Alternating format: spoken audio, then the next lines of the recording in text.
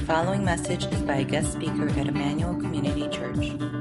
More information about the ministry of Emmanuel Community Church can be found online at www.emmanuelcommunity.org.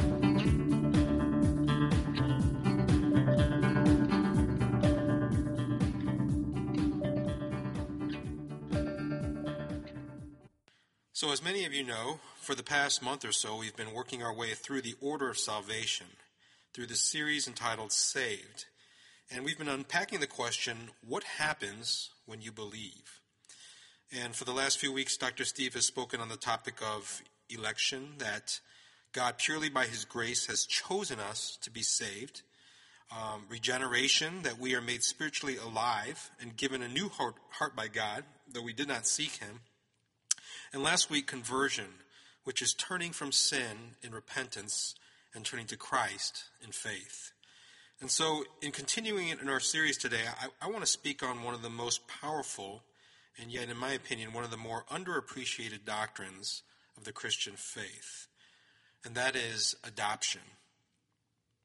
Now, adoption spoken of in spiritual terms is very similar to the way we understand it, I think, in the physical world. Wayne Grudem defines it simply as an act of God whereby he makes us members of his family. Meaning, when we come to faith, we are ushered into an entirely new relationship with God. It's a relationship marked with the intimacy and love that can only be found inside a family. About a year ago, on my Facebook newsfeed, I came across a picture of a man from a series called Humans of New York.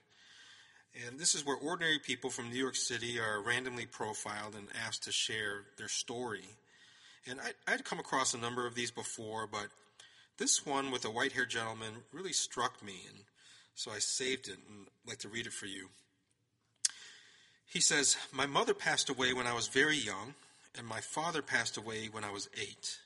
I don't remember my mother, and I only remember little things about my father.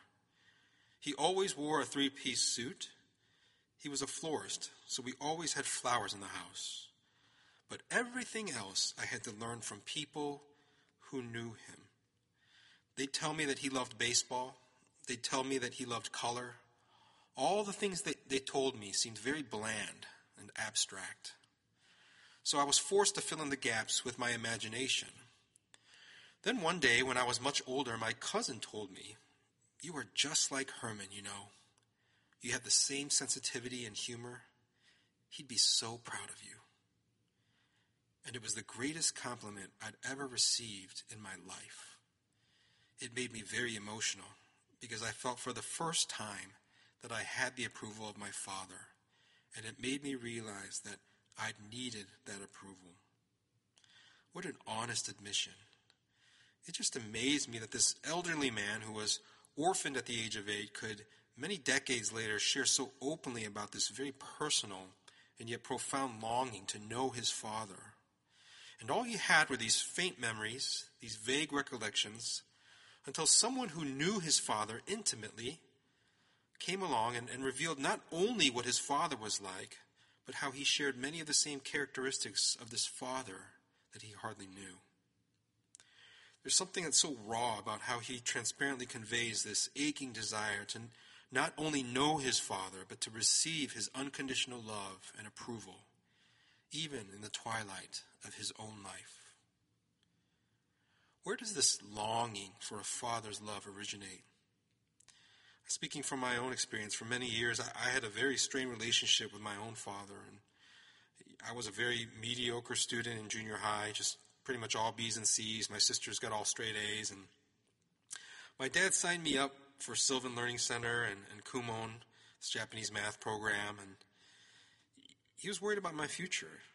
And I remember feeling in many ways that I wasn't good enough for him. And of course, now I know, how much he loves me, and our relationship's entirely different. But at the time, I struggled with my identity. I struggled with very low self-esteem, and yet I remember these very salient moments in my life when I could sense that he was proud of me.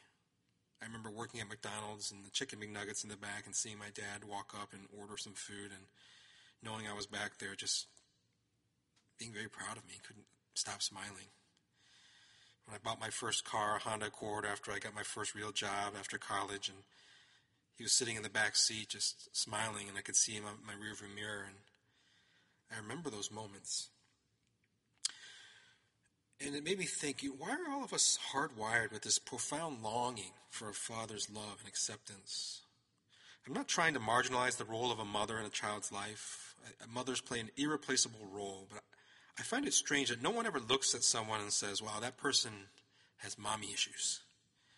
No, they say he or she has daddy issues, because there's this implicit understanding that growing up without the unconditional love of a father has a way of manifesting itself in very ugly ways, even well into our adulthood.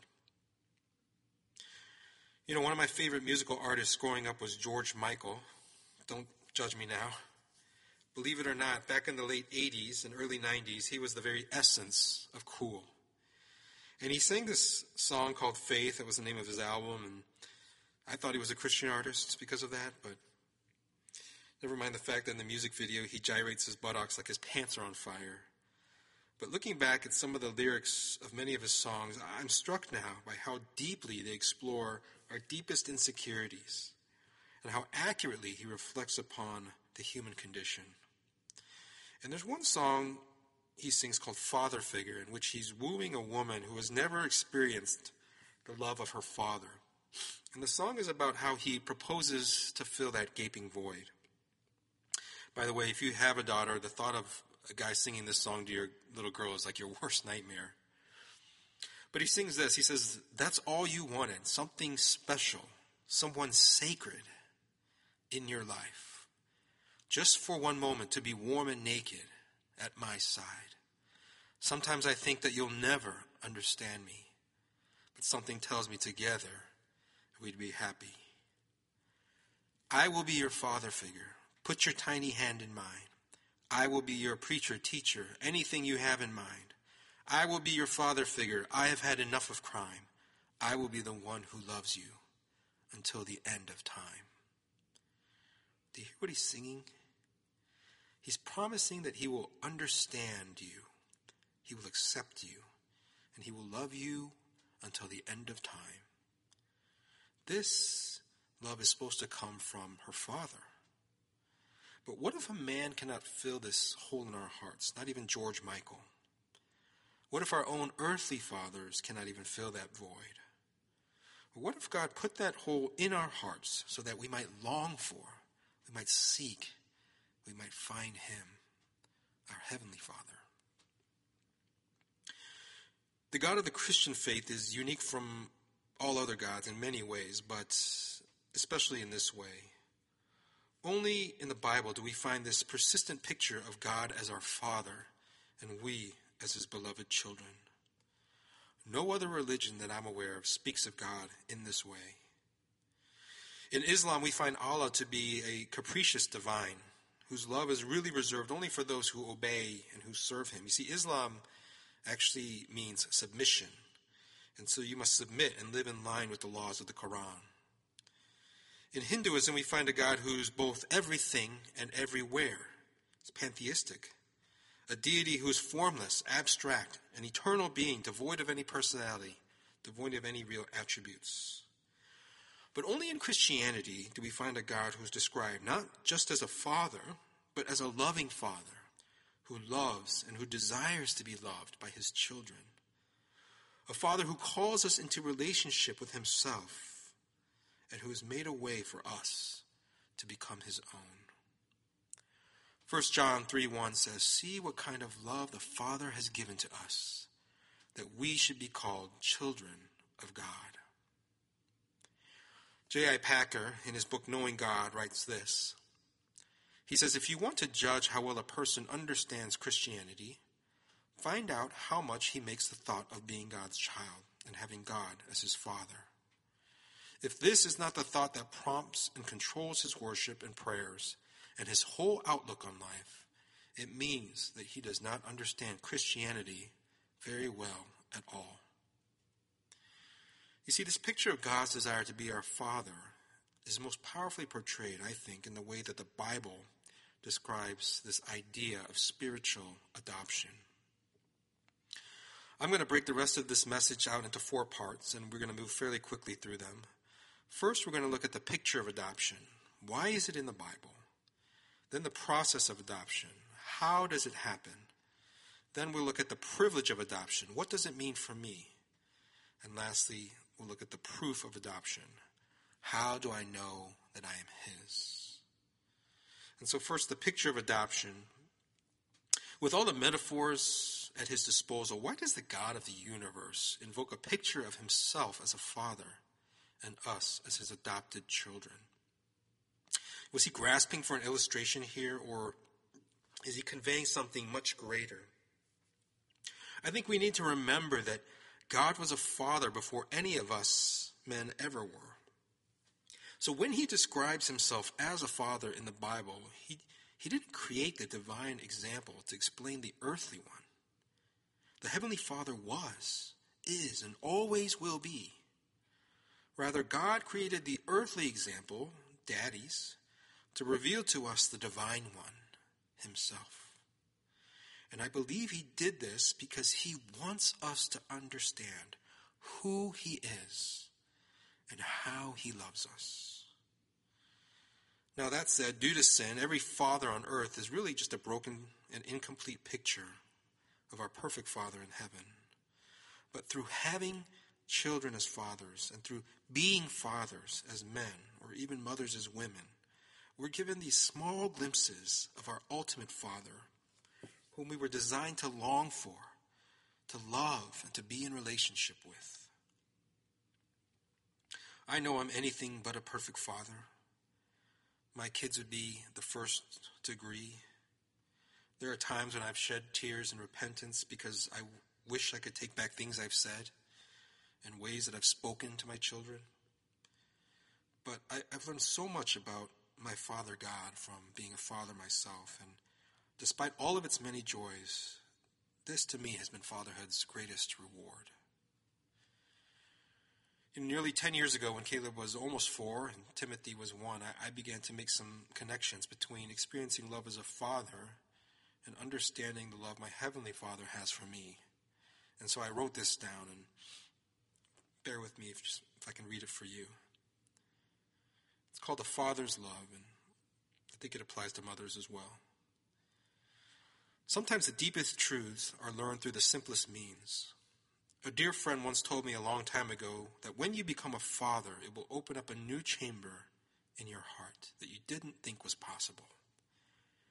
I couldn't really understand what he meant, but I'm beginning to now.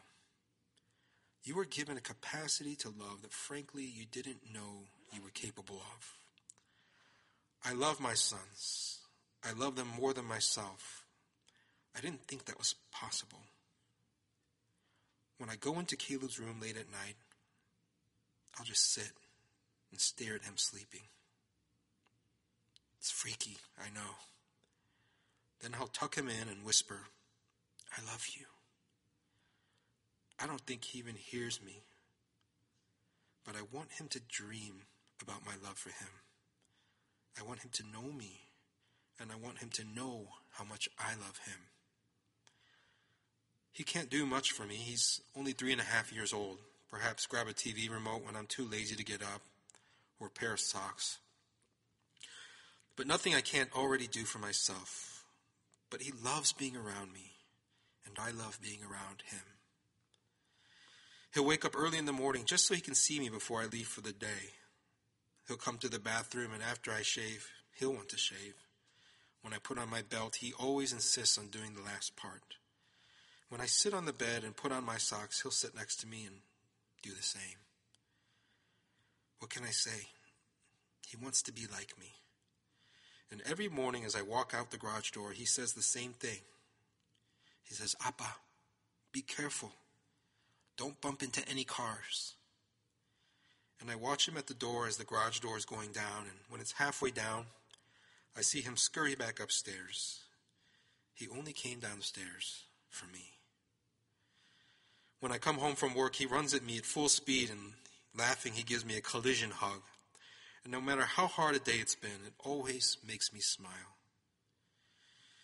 There's nothing greater than seeing your own children happy, especially when you are the source of their joy.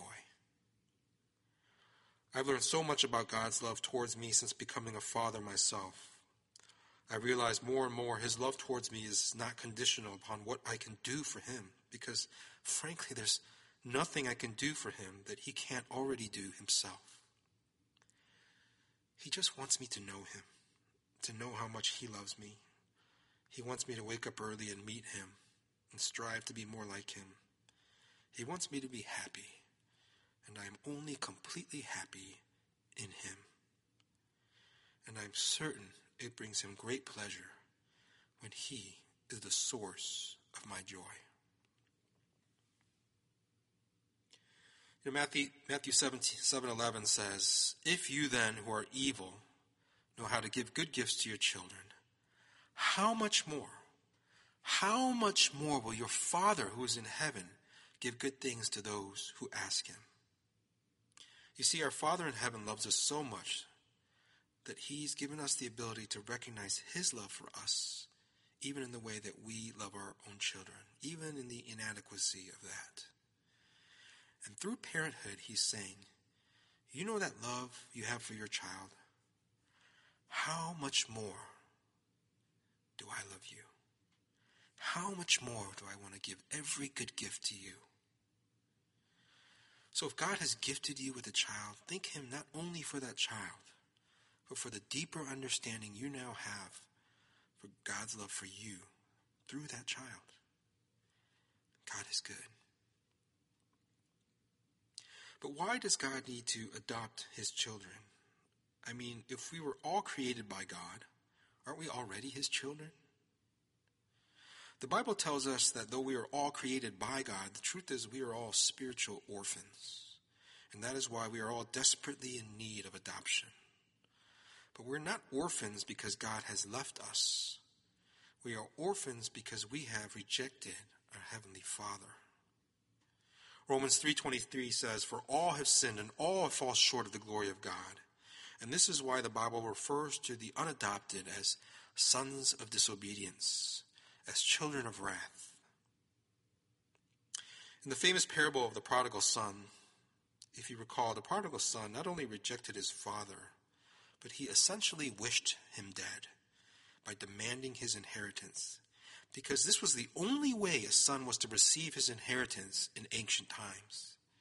He basically said, "You are dead to me," and effectively he orphaned himself. And before we judge him too harshly, we should remember that we too have rejected our Heavenly Father. But what is remarkable is that the gospel tells us that God is seeking to restore that broken relationship through adoption. How do we enter into this special relationship with our Heavenly Father? How do we go about being adopted into God's family? What is that process? Well, I think it's important to point out that like any earthly adoption, the child really has no say in the adoption process. See, God is the initiator, and it is purely by his undeserved grace that we are saved from certain destruction as orphans, and we are brought into his family. And so it's nothing in you, it's nothing about you, it's not because of you that God saves you. It is only by his grace, and you enter into this relationship purely by faith. You have to believe that he loves you. And so the great sin of Adam and Eve was not that they ate a piece of fruit. The root of their sin was that they did not believe that God truly loved them. They believed that he was holding out on them, and that is why they disobeyed. They wanted to live autonomously, separately, independently from God. And this belief is ultimately what drove their behavior. And so I want to ask, what do you believe? Do you believe that God loves you? Do you believe that your sin and your sinful nature has alienated you from being in the presence of a holiness that would consume you in an instant? Do you believe that out of his love, God has made a way to bring you back to himself and redeem you as his child? John 1:12, it's a really remarkable verse. It says, "But to all who did receive him," that's Jesus, "who believed in his name, He gave the right to become children of God, who were born not of blood, nor of the will of the flesh, nor of the will of man, but of God. You see, God doesn't redeem us in the way that we think he would. Here we find all the other ways in which man has erroneously attempted to reach God and failed. It says, look, it's not who we're born, not of blood, meaning, we cannot become children of God through our family lineage. It doesn't happen hereditarily. It's not about your caste. It's not about what your parents believed. It doesn't matter if you're the son of Billy Graham or Mother Teresa. It says we cannot become children of God through the will of the flesh, meaning it's not a matter of disciplining yourself to do good works, so the good outweighs the bad in your life. You don't reach God by your personal achievement of a moral standard. And it says we cannot become children of God through the will of man. This means your entrance into God's family is not conferred upon you by any human being, be it the Pope, be it a prophet, be it purgatory. It cannot happen. It is only simply given to you from God, by the grace of God, and through his Son Jesus. Jesus is the one who has made it possible to have a relationship with God, the Father, and to enter into God's family.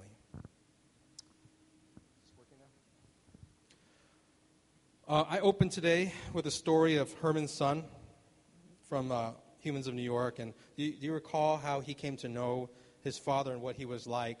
It was through his older cousin, who apparently knew his father intimately.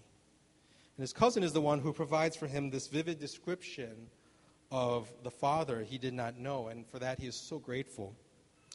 And I think in many ways, Jesus came to earth and he played that same role for us. For all mankind. When Jesus came, he in a sense demystified who God the Father was. And he reveals the true nature of the Heavenly Father to the world. And not only that, he says, look, if you want to know the Father, know me. If you want to see the Father, look at me. I and the Father are one. And in John 14:6, he makes this incredible statement. He says, I am the way, I am the truth, I am the life. No one can come to the Father except through me. You see, God himself is a Father. He's our Heavenly Father, but he's not only a Father.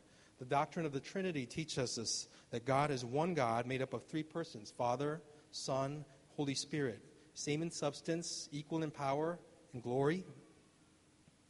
So again, God didn't invoke this paternal picture because he needed a convenient metaphor.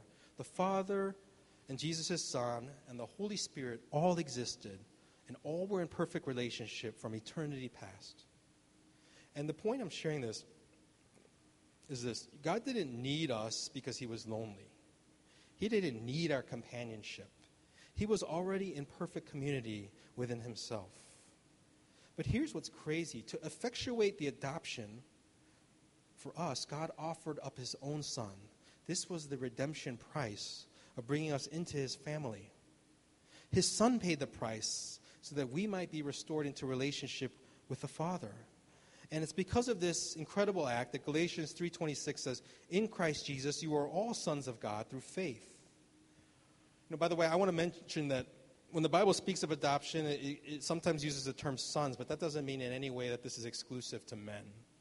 Okay, rather, it's using a generic term to describe both men and women, just like all men and all women are referred to as mankind. And so that said, the thought that God the Father would use his Son to redeem us as his children is crazy.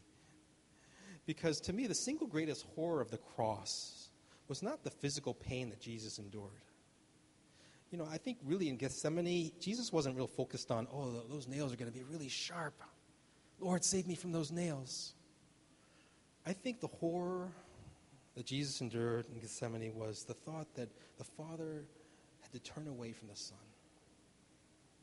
And on the cross, he cries out, my God, why have you forsaken me? And an indescribable union that was bonded for all of eternity in that moment was broken on that cross between the Father and the Son. And think about that. Why did this happen? Why did this have to happen? So that the eternal love shared between the Father and the Son can now be ours. the gospel teaches us that all the love that God the Father shares with his Son from all eternity is now being poured into us through the power of the Holy Spirit. And imagine that. This is one of the great privileges of adoption. When Jesus began his earthly ministry, and the Father spoke and had said this is my Son in whom I am well pleased. And he now says that to you. He loves you. He's pleased with you. He delights in you. He sees his Son in you. And I heard a story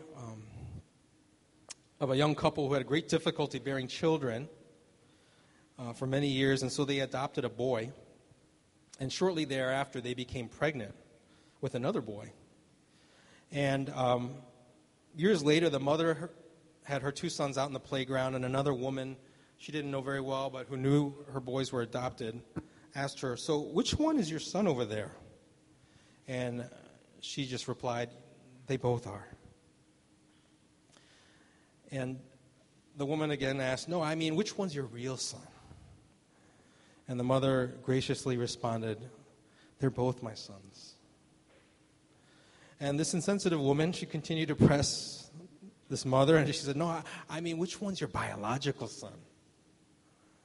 And the mother paused, and she said, "You know what? I don't even remember. I don't remember." And that's the glory of the gospel. That when you believe that Jesus is God's Son, God sees you no differently from his own Son. He doesn't even remember the difference. He doesn't remember your sins. He doesn't remember who you were or where you've been. And unlike the older brother in the parable of the prodigal son, Jesus doesn't stand at a distance with his arms folded, like bitter, jealous, that we receive an inheritance that we didn't deserve. It's quite the opposite, actually. He offered up his own life to restore our relationship with the Father. So what else does this adoption mean for me? What other privileges come to me as a child of God?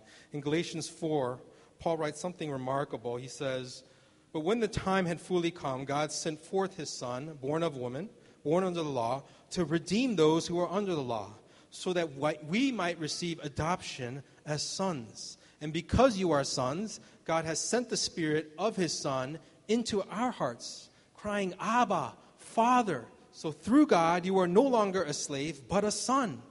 And if a son, then an heir." Paul is telling us that because of Christ, everything has changed. We are now adopted as sons and daughters. And now our hearts, which once groaned for redemption, cries out with joy, "Abba, Father." And Paul's using a word here, Abba, that would have shocked his predominantly Jewish audience. Because in that day, Jews believe, and even today, the name of God is to be so revered that it should not be spoken, lest they take it in vain. So what Paul says is quite mind-boggling, I think. He says, we can now call God Abba. Abba. This is a term actually translates very well in many different languages. Baba, Appa, Abba. It's an Aramaic term that denotes intimacy, approachability, love. We can come to God safely, confidently, and as we are. And additionally, Paul tells us that because of this adoption, we're no longer slaves to sin. We are beloved sons and daughters. This is our new identity. And knowing this, believing this remarkable truth changes everything. J.W. Sanderson Jr. says, "Fear produces the obedience of slaves, but love engenders the obedience of sons." See, we no longer need to live in fear or bondage because we've entered into the security of his family and we can live in his perfect love, which casts out all fear. We are heirs of a great inheritance in him, and this has all come about because of the love of God embodied through the giving of his Son, which we receive and we believe by faith through the work of his Spirit. And it's the work of his Spirit that gives us understanding of who we are and who God is. You know, one of the best things about being a father to a little girl, I have a 7-year-old now, is you get to watch Disney movies over and over again. It's awesome. No more college football.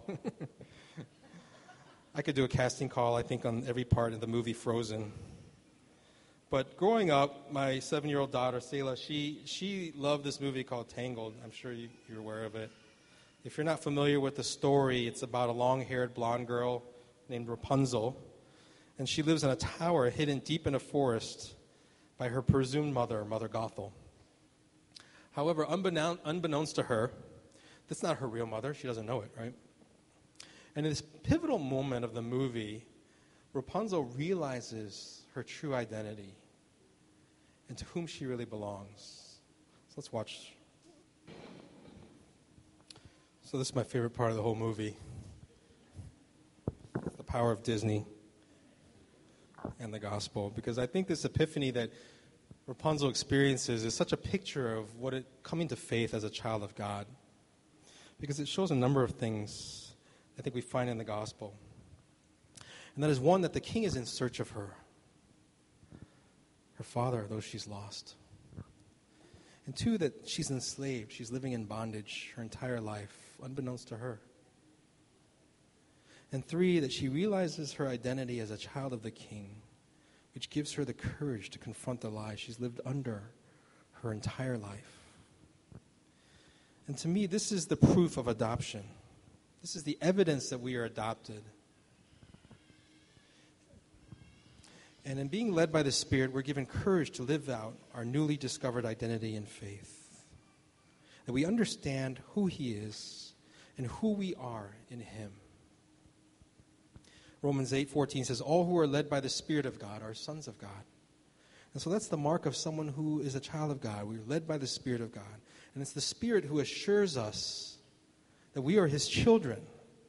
The Holy Spirit seals our faith in His love and secures our trust in His goodness. And by being led in His Spirit and by growing in His love, we begin to imitate our Father, much like my son Caleb would imitate me. And Ephesians 5 says, be imitators of God as beloved children. We take on His characteristics. We grow in our love relationship. And His image in me, which was once grossly distorted by sin, slowly becomes a clearer picture of who He really is. I am bearing the image of God. I am bearing His image. And I'm reflecting Him to the world as I become more like Him. And this is why Matthew 5:16 says, let your light shine before others, so that they may see your good works and give glory to your Father who is in heaven. Just as God gave us the family unit to be a picture of Himself to us, He desires us to be image bearers of His glory, so that we can faithfully picture who He is to a watching world, to His glory. And so lastly, the evidence of proof that we are adopted is not found only in the way that we relate to God on a vertical level, but how we relate to each other on a horizontal one. What I mean is, we're all in this church. All of us are adopted sons and daughters if we know Jesus. This is why none of us look alike. Thank God none of you look like me. But I love so much the diversity that's found in our church. I know that predominantly we're mostly make up, Asians, but I love the fact that we have Filipinos, Indians, Chinese, Japanese, Koreans, Cambodians, Caucasians, Mexicans worshiping together every week. And I love the fact that some of us are the products of mixed marriages. Some of us are in mixed marriages. Some of us are adopted children. Some of us have adopted children. And all this to me is a glorious picture of the unity in diversity that's found in God and the spiritual adoption we have in Christ. You see, the world cannot understand this kind of unity in the midst of this kind of diversity. Only God, who loves us all, could bring us together in this way. And so in this new season of our church, I pray that we will come together, that we'll remember that we all come from the same place. We all belong to the same family, only because we belong to the same Father God. And we are to love one another as God has loved us, this is how the world will know that we are His. So I'm going to close today with a brief video about the Dennehy family. It's a family that halfway to reaching the American dream, they chose to do something radically different. They adopted several special needs children from all over the world. And as you watch this, I want you to think about the gospel. I want you to consider all the parallels that you'll find between the adoption of these broken children, orphans, into this family, and God's adoption of us into His. Powerful, isn't it? I think I could show that like 10 times, and that would be good for a sermon. It's such a beautiful representation on earth of the adoption that we find in heaven. These children were born with profound needs, missing limbs, rejected, forgotten. They were doomed. And for no other reason than the grace of Mr. and Mrs. Dennehy, they are one by one redeemed. They're rescued. They're brought into this family. And they're given a new hope, a new life, a new name. And did you hear what the mother said? She said, you give a person unconditional love, and they blossom. Isn't that what we all desperately need? And the father, he said, there's no physical thing you can buy that is actually going to give you real joy and happiness. And the pure joy that will come from a rescue and a ransom of a child's life is probably the most satisfying thing that you can imagine. You see, through their own experience of being adopted by God and experiencing the love of the Father, they've been compelled to love and to adopt these children. And to me, this is truly one of the most profound and living examples of the gospel come to life. It's adoption. I'm going to ask the worship team to come up this time. I'm going to ask us to bow our heads as we reflect on some of these magnificent truths.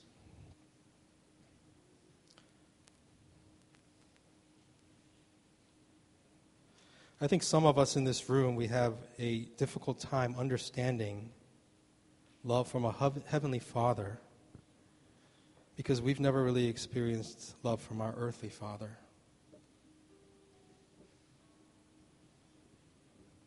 The picture that God designed has been broken in your life.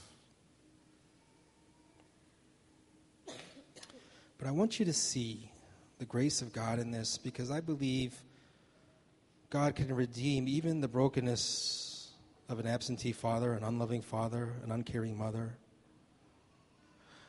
And He will use that to create within us a profound longing for a better Father, a greater Father, a heavenly Father, so that we might come to Him.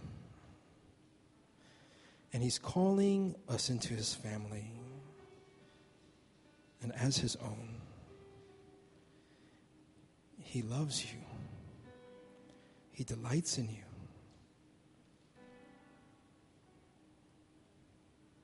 And some of us are living as a child of God, but really only in name only.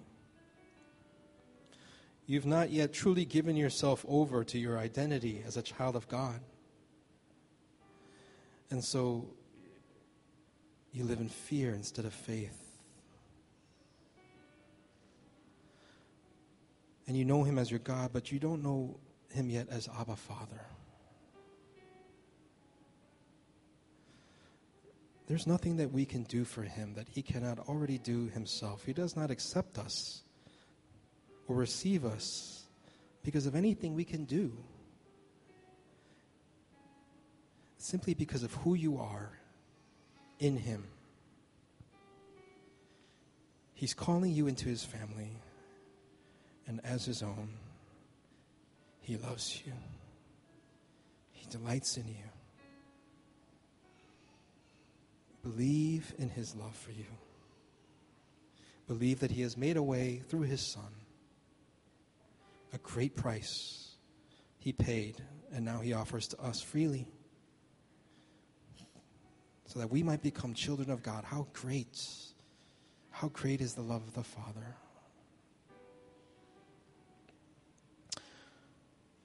Father in heaven, we thank you so much for